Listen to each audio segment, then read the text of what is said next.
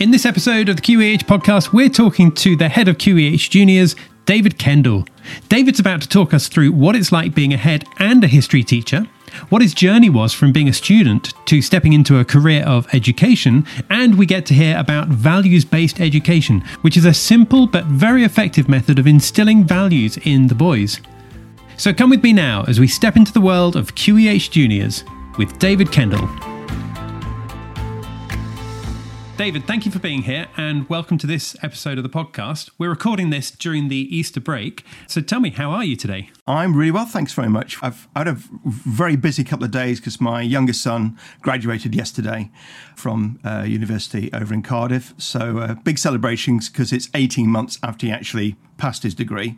They actually had their final ceremony yesterday, so that was great and really good to go and see him with his sister. And spend some time with him. Gosh, so 18 months ago, so clearly pandemic affected that, I'm presuming. Tell me what it was he was studying there. He was studying sports psychology, so he's just done a BSc in it, and he's just finished his MSc. So in a few months' time, he's getting his master's graduation, so 2 graduations in 1 year, which I don't know if it's a record, but it seems a very fast turnaround. But it was very interesting because when he was there, a lot of people he was graduating with all have jobs now.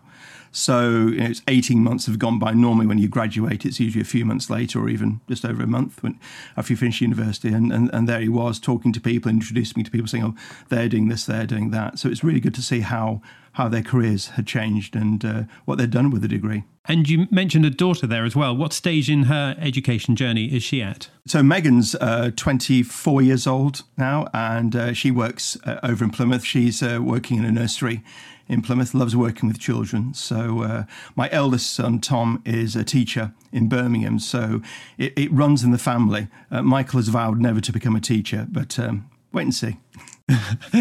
Now, tell me a little bit about then how you got into teaching yourself. I mean, what was your own educational experience and how did that take you into the world of education yourself for a career? Well, rather like Michael, I vowed never to become a teacher because both my parents were teachers and I was taught by them, which is a mixed blessing, it has to be said. But my best friend at school, a guy called Jeremy, his father was a head and my father was a deputy head.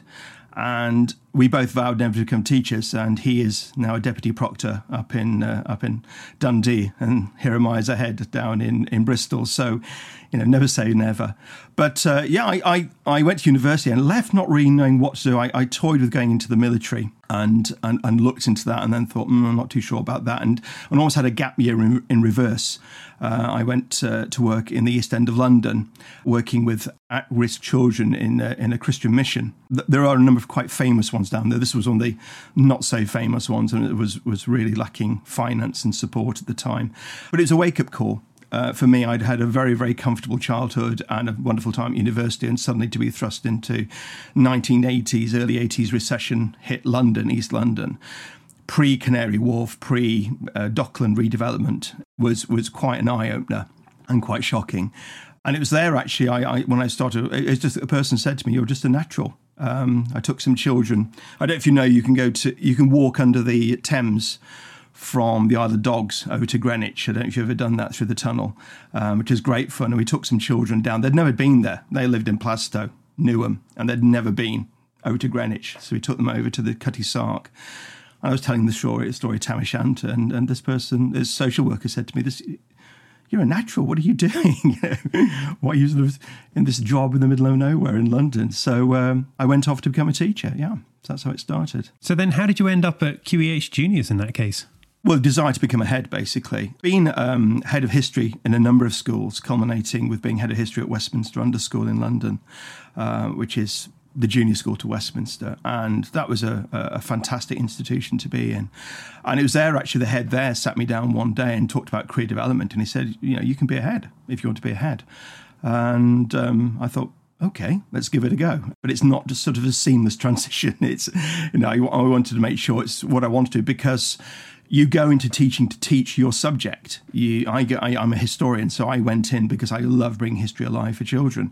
And suddenly when you go up the greasy pole, you lose a lot of your lessons. And it's one thing I learned very quickly is that, well, there's a head of history. I'm not the head of history. I'm just a history teacher now. And I have to listen to them and take orders from them. So I'm not directing the history. But it gives you an opportunity to direct a school. And then I wanted to move west. I didn't know Bristol that well. I'd been here a few times, but I didn't really know the city that well. But I like the idea of being a head of a school that's part of a bigger organisation. Many of the small independent schools have had a tough time over the past decade or so. And consequently, some of them have struggled, some are very, very successful. It depends where you are in the country. But I wanted it to be somewhere where I knew that most, if not all the boys, were going to go on to the next school. And you're not spending hours of your time having to build relationships with other schools and deal with all their foibles. And my last school in London, Newton Prep, where I was deputy head, sort of pastoral side of things, administration, there was another deputy head there whose sole job was called senior school transfer. It's to find the right school for the child and keep building relationships up. And that's just one person's job doing that all the time. So, it was I thought, QEH suits me perfectly. Now, of course, you indicate there that you're a history teacher. I'd love to understand a bit more about that. How do you go about being a head and being a teacher at the same time? Because they're two different skills there, aren't they? Very much so. In fact, when you become a head, you have this very good talk, and they say, what do you think of this teacher who is late for lessons, doesn't always get the marking done, doesn't prepare things, and you'll say, well, we'll have to get rid of him. You have to have talked with him. And I say, well, that's a head, because the head's job is to lead the school and take the school, and the teaching has to take second place. Through taking on a new member of staff this year, I've managed to reduce my teaching commitment down, which means I've got more time to be a head. But it also means I've got more time to deliver, hopefully, the boys like them, so better lessons for the boys and more enjoyable lessons, certainly, for them, without me thinking to myself, I've got that going on in my head all the time. I can refocus on what's happening. So it is a balance, though. But I think it's important for a head to teach. You've got to be aware of the children and you've got to know them. So I teach all the children years 5 and 6. So they all boys at the top of the school see me, and then I will pop into years 3 and 4 classrooms to touch base with the teachers there and see the children. So it's important to have that physical relationship with them, so you're actually getting to know them and build a rapport with them and a bond with them. Otherwise, you can easily become just this figurehead who just has an office somewhere and you see at the beginning and end of a day. So when you're teaching history then to year 5s and year 6s, I think you said, which period in history do you enjoy teaching the most? But also, I'm going to ask a double question here. Which period in history do you find the boys in particular like to learn about? And are they both the same, that which you like to teach and that which they like to learn? I think it depends on the child. I've always thought, it's wrong to say that boys always like wars. To a certain extent, they like the action side of things. But one of the best historians I ever had really loved looking at industry and inventions and population and health and things like that and medicine. And there's always a little gory aspect to it. If you're doing about cholera in the 19th century, the boys love it because it's so disgusting, but it's an enjoyable thing for them to teach. I don't have a favourite period as such. I try and find interest in almost. I've got some periods I don't know a lot about. So there's areas where I think to myself, well, I'm not particularly keen on that, simply because I haven't bothered to learn about it well enough. But I enjoy doing the Second World War with the boys because we can reference people who are still alive. So my parents both lived through the Second World War, and the boys can go out and see great-grandparents who lived during the Second World War and talk to people. So it isn't something that's just in history books or on a documentary. It's actually somebody living and breathing. But of course, that will soon pass. With the next decade, that will all go. And that will, rather like the First World War, become part and parcel of the history the children can no longer reach out to and touch. But by then, they'll be talking about the 60s and 70s and things like that. Yeah. And what is it about history in particular that kind of caught your imagination in the first place and, encouraged you to go into teaching history? My father was a history teacher, and he taught in secondary modern schools. So he had to really bring the subject alive to children. And he'd just make it as, I remember watching him teach, and he would be charging around the classroom and just engaging with them as much as possible. And I think it's those who don't study history are doomed to repeat it. and present situation is reflecting that to a certain extent. And those who do study history are forced to stand by why it's being repeated. It's more the enjoyment. It's getting children to say to us, well, here I am, but where have I come from? Why these buildings like this? Why is Bristol like this way? Why did people pull down Colston statue a couple of years ago? Why did these things happen? Let's get an understanding of the past. Let's try and build where we are in the world by understanding how our nation was formed, why the city of Bristol is the way it is. If you want to do something micro, why is the SS Great Britain there? What was life like? Because actually, you talk about, I was looking at my mother-in-law, and she lived in Epping with her, when she was born then in the late 20s, she was living with her 80-year-old great-grandmother. Incredible that somebody lived that long. So that lady was born in sort of the early 19th century. So the history, you talk about things being years ago, but there's somebody who knew somebody who was around before the Crimean War, just after Victoria was crowned. So you think it's way in the past, but actually there aren't so many connections. And I think it's also the connectivity, that certain inventions have trigger effects that cause other things, that cause other things, that cause other things. And then nothing is ever in isolation.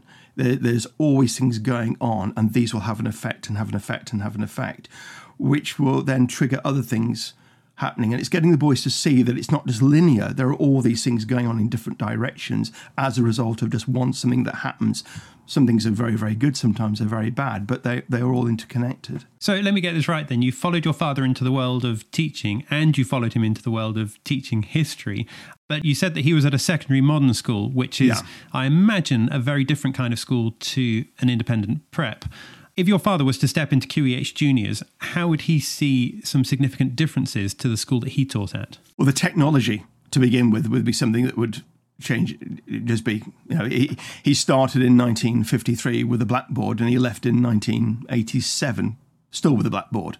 I think there was one computer in the entire school at that point. So that side of teaching has just changed completely. But I think you'd recognise a lot of the things that we do at the school. I mean, the expectation, the behaviour of the boys, the respect, manners, the willingness to work hard, to commit oneself. Those are the sort of things that he instilled into people. And he'd expect that, he'd expect me to do the same. I think the key is that you are influenced by your parents in many, many ways. And what I got from my father especially, and from my mum, but especially from Dad, was someone who just was totally committed as a school teacher. He used to say, never give up on a child. And, if that child wants to learn, no matter how weak they are, don't give up on them. And certainly in the secondary modern world, pre-comprehensive, there was a lot of, where are you going to go with your life? But he would always try and get the very, very best for them, pulling, kicking, but also ensuring that there's many opportunities for them. So, give them opportunities to go and work in garages to become mechanics and things like that, if it's, or work in certain environments to give them opportunities to see what else was out there. He understood that history is there, but it's not the be-all and end-all of life. A world full of history teachers would be a very boring place. It certainly would. So it sounds in some ways like he was a bit ahead of his time because, I'm thinking back to, even in the 80s, where appreciating the fact that your father wasn't a careers guidance officer, but careers guidance back then kind of was very, very limited compared to how it is now in 2022. Do you feel like he was ahead of his time back then? I think he was. He was lucky in that he worked in a very good school. It was there was a group of teachers there who, when the grammar school and the secondary model amalgamated, most of the senior teachers became senior leaders of both schools, and that was quite interesting. But they were, I think back, you are influenced by these people, and they were just so very dedicated to doing the best for the children at the school always, and that's left with me. So my father would take a lot of trips in holidays. It was a good excuse for going horse riding or climbing or sailing. But I've always, and until I came here actually, I've always taken trips in the school holidays because it's something I love doing. It's just, I've got a lovely long summer holiday. Let's use a week of it to go canoeing on the River Wye or whatever it might be. And the senior school especially, and the junior school, but especially senior school, do a lot of trips in the holiday time. And I was saying junior school, we have done them as well. Obviously the ski trips and also outdoor pursuit trips, but COVID put paid to a lot, continuing that for a couple of years. So it's a lot of the sites are just starting to build up again and open up. David, what do you look for in a QEH Juniors boy? Oh, that's... If I could present you with some of the children, I'll say that. It's an inquisitiveness. It's not always about confidence, because confidence can mask a lot of things. I'm a big believer in... there's a book called Quiet, brilliant book called Quiet. Susan Cain wrote it, and it's about the power of the introvert. And it's a brilliant book. And I often suggest this sometimes I've done in the past to parents who've said to me, well, my son's not very this, not. I said, well, just read Quiet by Susan Cain, because they don't have to be brash and full of confidence. They've got to have an eagerness, and they've got to have a willingness to learn. Do you want to learn? And I can see this in boys, because obviously you test them to come into the school, but a test is just a certain measure of their ability, as any test is. And I'm a really big believer in holistic education. So I'm looking at the whole child. What is the person this child is going to become?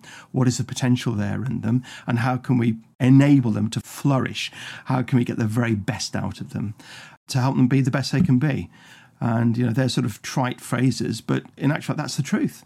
You look at a child and say, yeah, what's the best I can do with you? So when we read about QEH Juniors, we can also read about something called values-based education. Could you explain to us what that is and whether or not that ties into what you were just talking about as well? Yeah, very much so. So value-based education is a brainchild of two people, Neil and Jane Hawkes. Neil Hawkes is the mastermind behind it. Neil is his wife. And they pioneered this in the late 90s, early 2000s in primary schools in Oxfordshire. So basically, every organisation has its values. You go into any, including P&O, you walk in and say, these are our values on the wall. Well, that's having a set of values which people can read and either believe or not believe. Values-based education is actually having values that actually matter and are embedded within the school, within the structure of the school.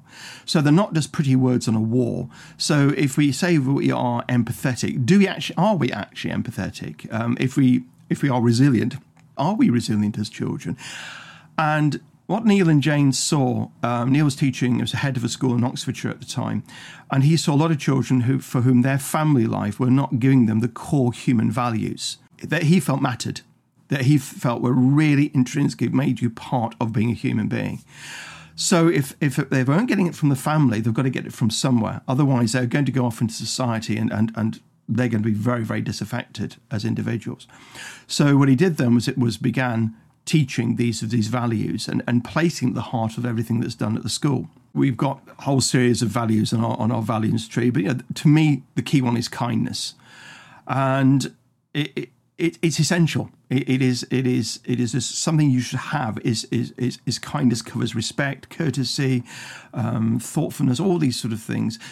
Because if you don't have that in your actions, if you're not being kind, well, what are you doing? Because that's then going to have a very negative effect on another person, but also on you, because it's not good for you to be unkind.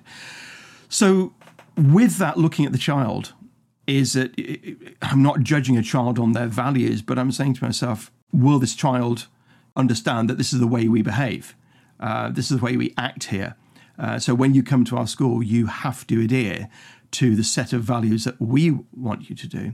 And what we do with the boys then is, when they're out doing something for us, what we'll say is, well, thank you for showing the value of. You might not just say, thank you for being kind. You say, well, thank you for showing the values of determination, or Mr. Thomas, the head of sport, or Mrs. Hall, head of the drama and music at the school, will come along and say to me, so-and-so did well in this. And I will just go quietly up to say, I heard that. Thank you for showing the value of such determination there.